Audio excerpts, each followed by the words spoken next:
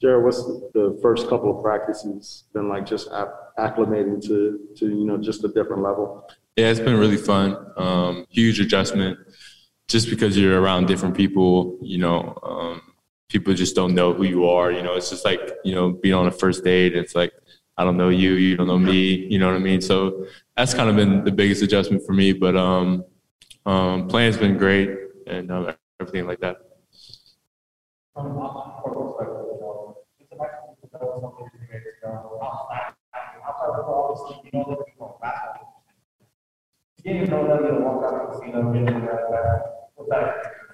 Yeah, that's been really great because a lot of times we just look at people as just basketball players, and just hanging out with guys like Rudy and Joe, Don, and seeing their actual personality, you get a new perspective. And yeah, it's been really cool to do that, especially for somebody like me who's kind of coming into a new scene. It's great to see who they really are.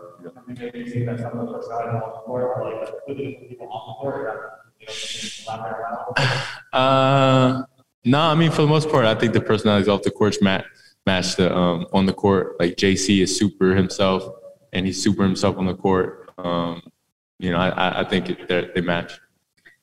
You're obviously a lot younger than some of these guys. Has that been strange to kind of try to connect with, a teammate that's, a decade older than you? Yeah, for sure. Like Rudy Gay, he's been in the league like 16 years, 15 years, and I'm 21 years old. And after practice, they go home to their kids. I go home to play video games. So it's been different, but it is a little barrier. And then on top of that, I'm brand new, So yeah, it's been a little hard. What's it been like, kind of getting adjusted to them on the court? Like, obviously, you're a high level accomplished player yourself and won a national championship, but now, all of a sudden you're playing with All-Star Donovan Mitchell, All-NBA Rudy Gobert. What's anything been kind of surprising as you learn what these guys are about on the court? No, I think one thing about high-level basketball is, like, once you get on the court, you kind of speak the same language as far as, how the rhythm and the flow of the game goes. But there's some little nuances that, Mike and Donovan teach me a lot of times that I didn't know that was a part of the game. But as far as, like, overall general game, I think we speak the same language. So yeah, that's been really good for me to feel the same connection on the court. Son told us the other day that the first time he met Coach Q, he was not at all what he was expecting. He'd seen like kind of the laser eyes, on TV, and he'd seen him like screaming on the sideline, and then he meets him and he's just like a totally different one than he expected. Just wondering kind of like what your early interactions have been like with Coach Q and how he matches up to maybe what expectations you had beforehand. Yeah, I'm coming from Coach Drew, who's like high energy, smiling, 6 shots of espresso. And Coach Q, he's a lot more laser focused, like intense, like, going super in detail about one topic. And so it's two sides of the spectrum. But I like it.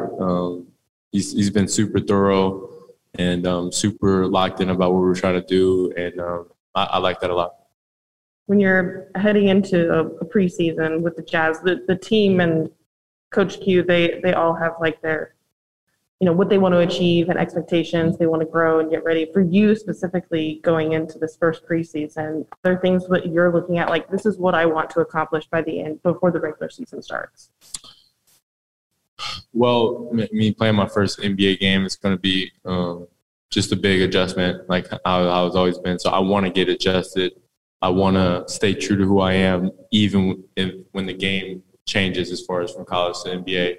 And that's one thing for sure I want to accomplish. And then I think the next thing is I want to get a feel about how the life is outside of it. You know what I mean? I want to get acclimated to that, being able to adjust to the schedules and flying here and there, playing more than 2 games a week. I think those are the 2 things that I want to accomplish. Yeah, people, especially vets, when they're talking about rookies, they're like, that's kind of the biggest adjustment, is getting used to playing 82 games. Yeah.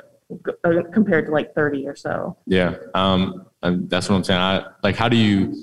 I think short-term memory is got to be one of the assets you got to have. You know what I mean? So trying to adjust to that is probably another goal. All right. Any more questions for Will? We're going to move to Zoom. Okay. Looks like we have a question from Ben Anderson. Ben?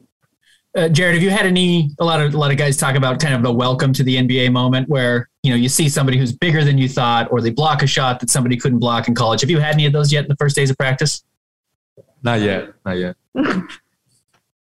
Holding your own. Good job. Yep. It's coming.